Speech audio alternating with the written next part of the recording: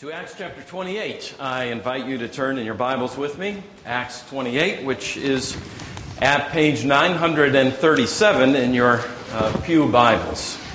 Acts chapter 28, we'll be reading verses 1 through 16. You might remember from last time that Paul has been shipwrecked with his companions and all of the people who were aboard the ship near an island that they did not recognize. Now, some of you picked up maps last week, and maybe a few of you received one from the usher today. I printed those from my ESV study Bible because I thought that maybe having a map of Paul's time on ship would be helpful to you. At any rate, Malta is where he is now on the far right of your map, that little tiny island. Of course, they didn't recognize that at the time. They shipwrecked off of that island. Those who could swim did so through very rough surf to make it to shore. Others who could not used planks or pieces of the ship, presumably to paddle their way to land. It hardly mattered, of course, what that land was or where it was. It was land.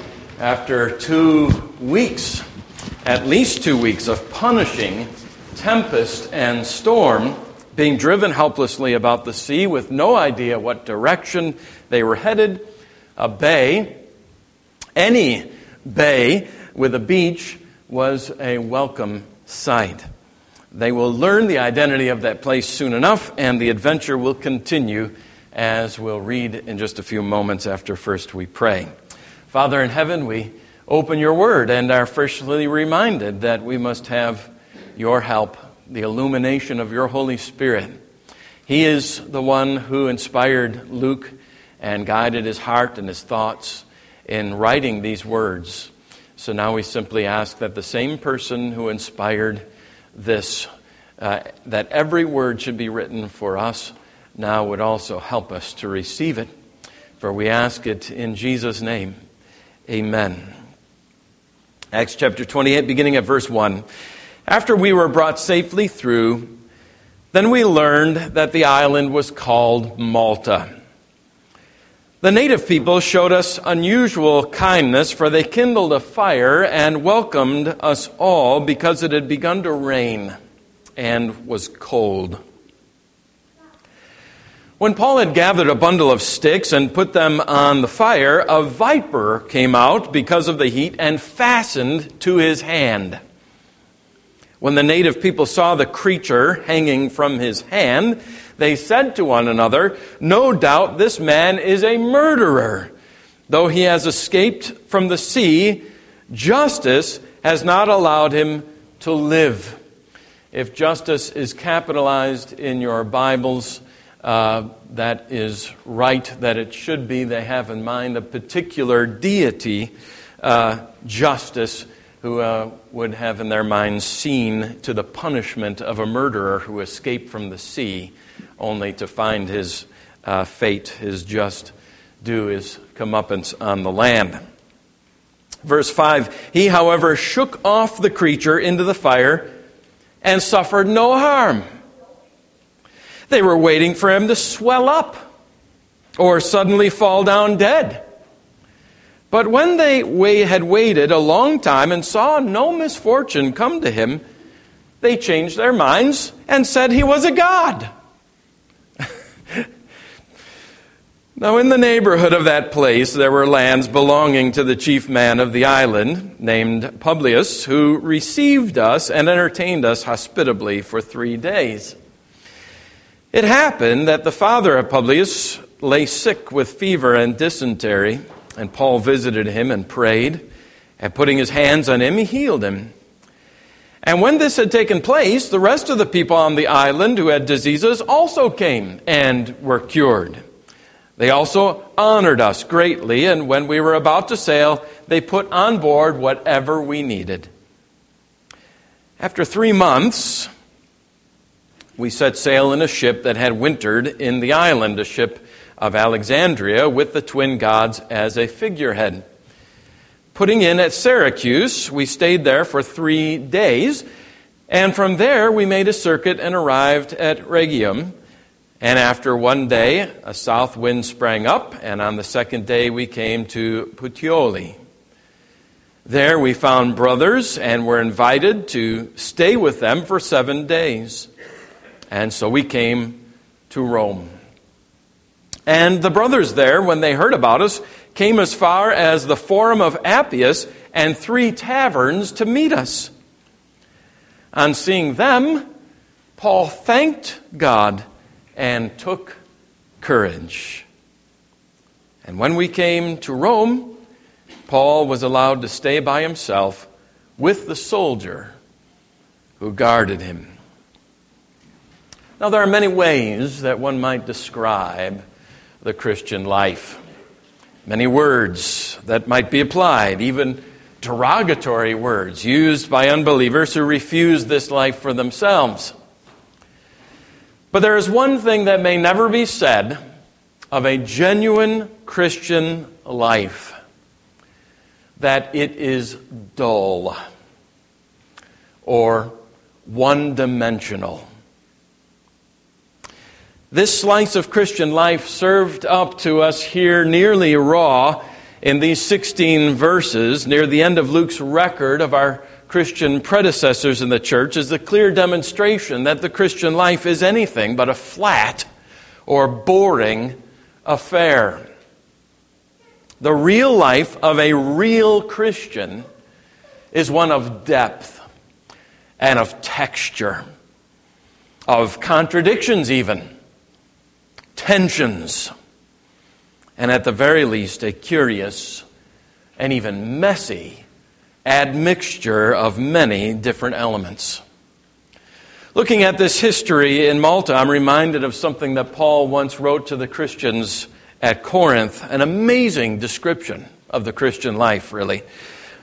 Lived through honor and dishonor, through slander and praise. We are treated as impostors, says Paul, and yet are true. As unknown and yet well known. As dying, and behold, we live. As punished, and yet not killed. As sorrowful, yet always rejoicing. As poor, yet making many rich. As having nothing, yet possessing everything.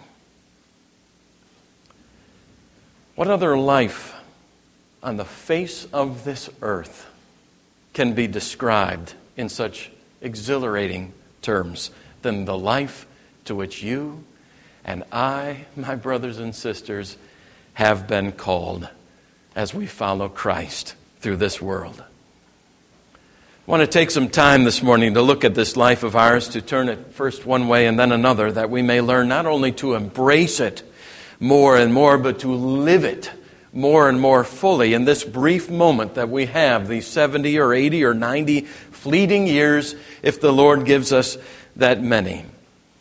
Consider with me how our lives as Christians must be and are a mixture of trial and triumph, of grief and of joy, of sin and sanctification, of wrestling and relying, of the now and of the not yet.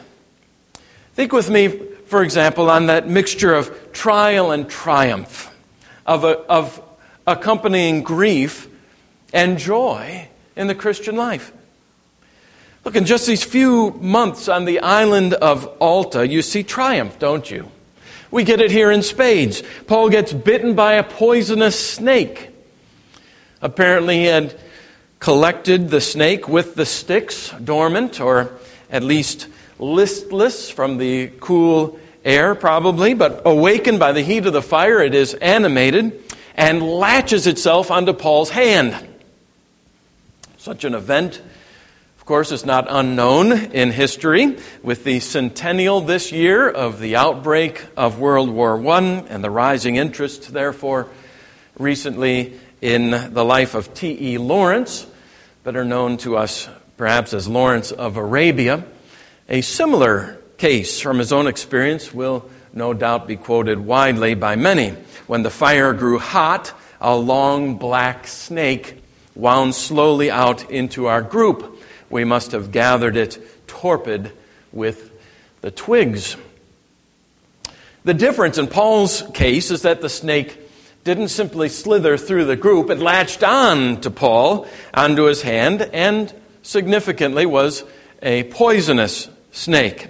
Some, by the way, think this was a later legend, as there are no poisonous snakes on Malta today. But bear in mind, that was 2,000 years ago, and things were very different. That these folk thought the snake was poisonous, these natives of Malta identified it as a poisonous snake, is very good evidence that there were poisonous snakes on Malta at the time. But the point, of course, is that he was bitten by a poisonous snake, and he didn't swell up, much less die. The point, of course, is not that Christians should play with venomous, poisonous snakes today, nor certainly do we have here grounds for incorporating snake handling into worship. A few weeks ago, Cody Coots, pastor in Middlesboro, Kentucky, suffered the bite of a 6-foot rattlesnake while handling multiple poisonous snakes. This young pastor refused treatment, just as his father and pastoral predecessor, Jamie Coots, refused treatment just a few months ago, you might remember. Jamie, that is the father, died in February from that snake bite, raising public outrage over this practice. Now the son, Cody, is recovering from his bite, his blackened and swollen arm and hand slowly returning to normal, and his promise to continue handling snakes in worship stands. Well, Paul did not go looking for a snake to handle. This snake found him. But he didn't die. He didn't even swell up. Add to this miracle the miracles that Paul himself performed at Malta, the enthusiastic greetings he received from the saints of the Roman church, as we read, the safe arrival at Rome after so many attempts have been made on his life, and you have a life characterized by success and triumph, both physically and spiritually. But you also have here a life of sore trials, the shipwreck that cast them ashore, the loss of their physical possessions and the wreck, dependence on folk whom they did not even know. Luke calls them literally in verse 2, barbarians, which meant basically that they were non-Greek speakers. 3 months on hold on Malta with no apparent success in ministry. We don't read of a single Maltese conversion during the time that Paul was there for 3 months. And yes, he does arrive in Rome, but how? As a prisoner, in chains. Well known perhaps to the Christians, he is a total nobody as far as the Romans are concerned, and ends up, according to verse 30, if you jump ahead of our text, spending yet another 2 years on hold, waiting in Rome under Roman arrest. Brothers and sisters, what I've just described to you is the Christian life. This is the Christian life. This is the Christian experience for now. It's both. It's the height of triumph and joy. And it is a life marked by tears and trials, by struggles and by sadness. Please don't let this confuse you. There are plenty of people preaching today, preaching that if you become a Christian, all your problems will disappear. Right? They'll simply go away. The sun will shine on you every day, and nary will another cloud appear on your horizon. But that's not what the Bible promises us. Not in this life. Indeed, in some ways, I think some of you can testify that your problems really began when you became a Christian. It was coming into the faith that started the real struggles of your life. How can it be this way? When the Bible describes us in terms like new creatures in Christ, and describes our salvation as unqualified deliverance, a new life, a new heart. Old things have passed away. All things have become new. Faith is the victory that overcomes the world. We're being transformed from glory into glory, and all the rest of those that we remember. How can it be that a life described that way can also be a life of suffering and trials? We might have a very hard time reconciling these in our minds. But it is simply true, and the Bible bears witness to this fact on virtually every page. Remember Peter writing, "In this you rejoice, though now for a little while, if necessary, you have been grieved by various trials." And Paul's sorrowful, yet always rejoicing. Rejoicing and grieving come in the same basket for Christians. They come together. But I don't have to tell you that, do I? Most of you already know it by experience. And you have known how those two do not behave in our lives like oil and water repelling each other.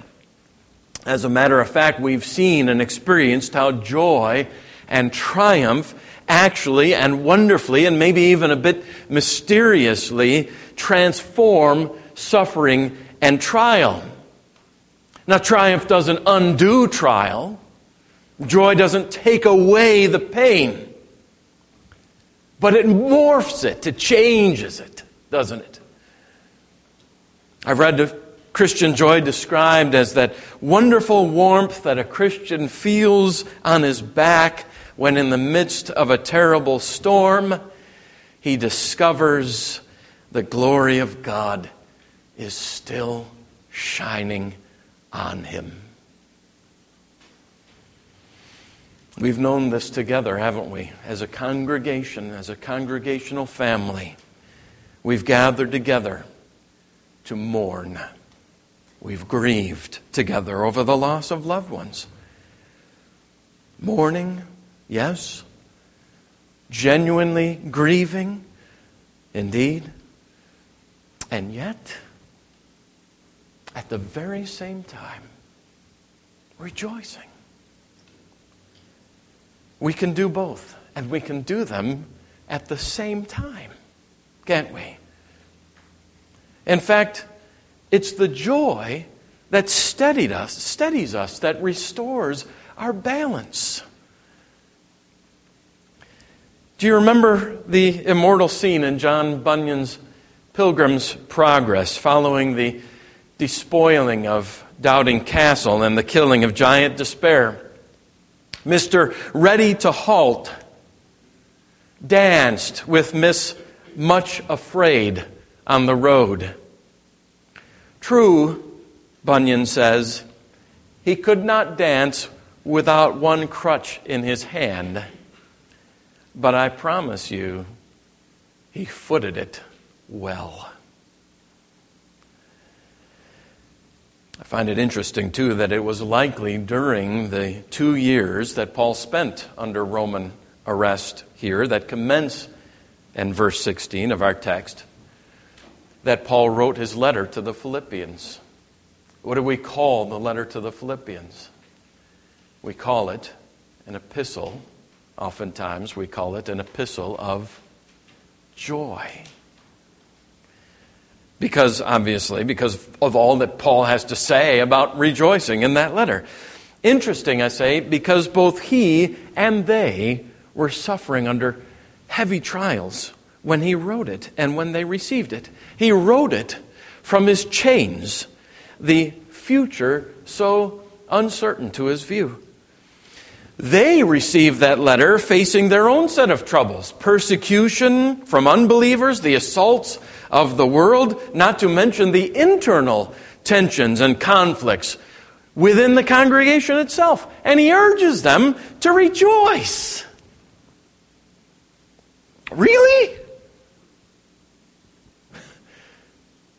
How about this, Paul? How about after the trials are over, after we've got everything sort of put back in order, when we've solved these internal fights and struggles within the church, and when the world stops picking on us, how about then we rejoice? No. Rejoice, Paul says, in the Lord always. And again I say, rejoice. Don't wait till the trials are over. Rejoice right through them. Rejoice even while the tears are hot on your cheeks. Because trial and triumph, weeping and singing are not mutually exclusive in the Christian life. Of course, they had not only Paul's command on this point, but they had also his example. We remember, don't we, back in chapter 16, that it was while he was visiting them in Philippi for the very first time, some years before, that he and his associate Silas had been arrested and severely beaten, thrown in prison, fastened in the stocks. Remember what they did that night? As they were sore and bleeding and bruised and aching. You remember what Paul and Silas were doing? They sang. They sang in their stocks. They sang so that the other prisoners were listening to them sing and raising their praises to God. They're right there in that prison. But wasn't that the whole thing for Paul, after all?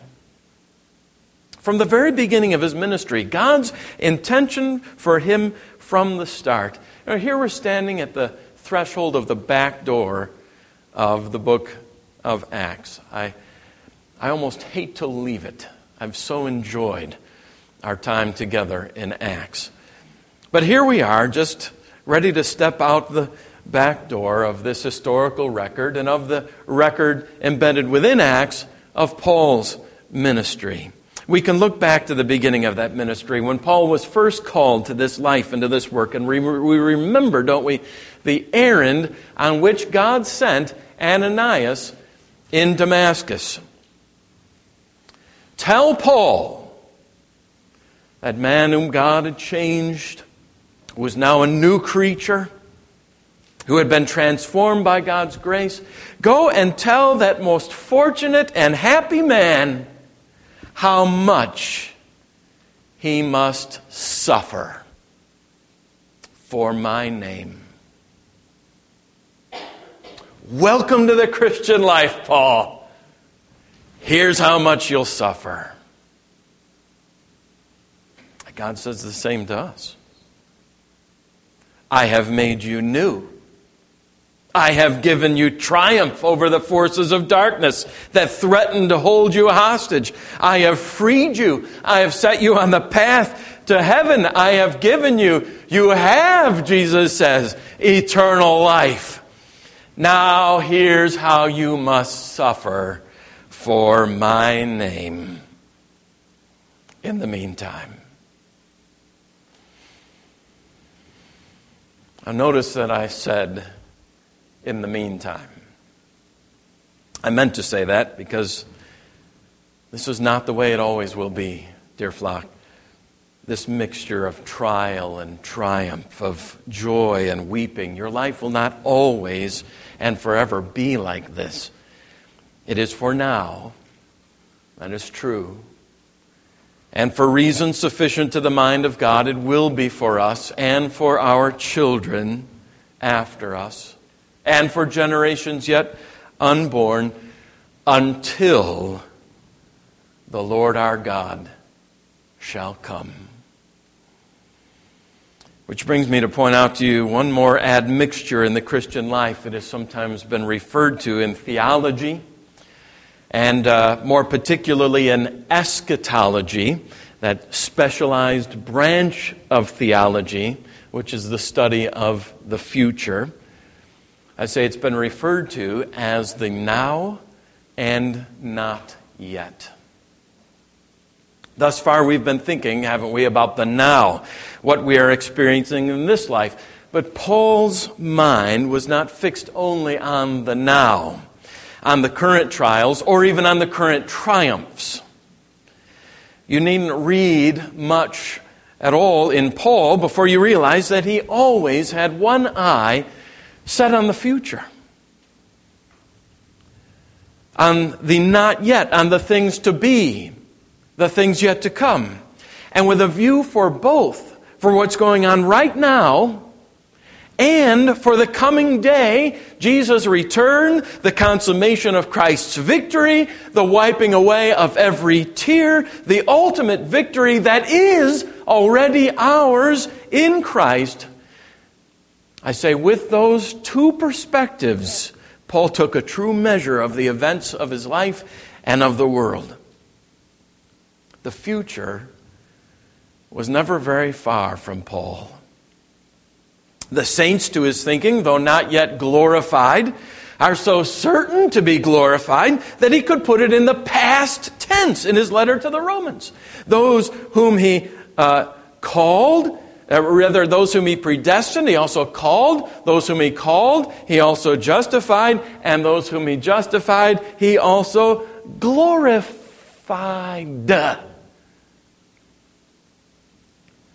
The not yet, the things yet to be, reach back to take hold of us now. And by those things we measure the now, by the things that are yet to be. Brothers and sisters, we've got to keep this mind about us. One eye to the now, of course, lest we become indifferent or even apathetic about the world in which we live, failing to see how God and His kingdom are a present reality right now, and one eye on what is yet to be, lest we fall into the trap of thinking and living as if all that we are experiencing now is all there is. Lest we grow discouraged in thinking that what we have now is all that we shall see of the kingdom of God. We've got to train the eyes of our hearts to see God's hand working, moving, directing everything, all things, large and small, toward the fulfillment of His plan, just as Paul saw His hand breaking into Malta and into Rome to accomplish all His holy will, even if we can't quite make sense of it. For now, because we haven't the whole picture yet. You can sense maybe that this is not going to be easy. You're right. The Christian life is not easy. It was never meant to be easy. Living the Christian life is going to take your senses. It's going to take all of your senses, your spiritual senses, awakened and sharp and focused. But then, isn't that exactly what gives the Christian life its depth and its dimension? You are not, like so many people around you, drifting aimlessly on the flatlands between birth and death. That's not you.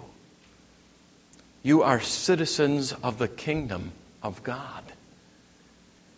Everything in your life, your trials and your triumphs, your laughter and your tears, your rejoicing and your weeping are therefore meaningful and serving the high purpose of that kingdom both now and into the future, when ultimately the weeping and the trials and the tears will give way completely to unalloyed laughter and triumph and joy. Amen.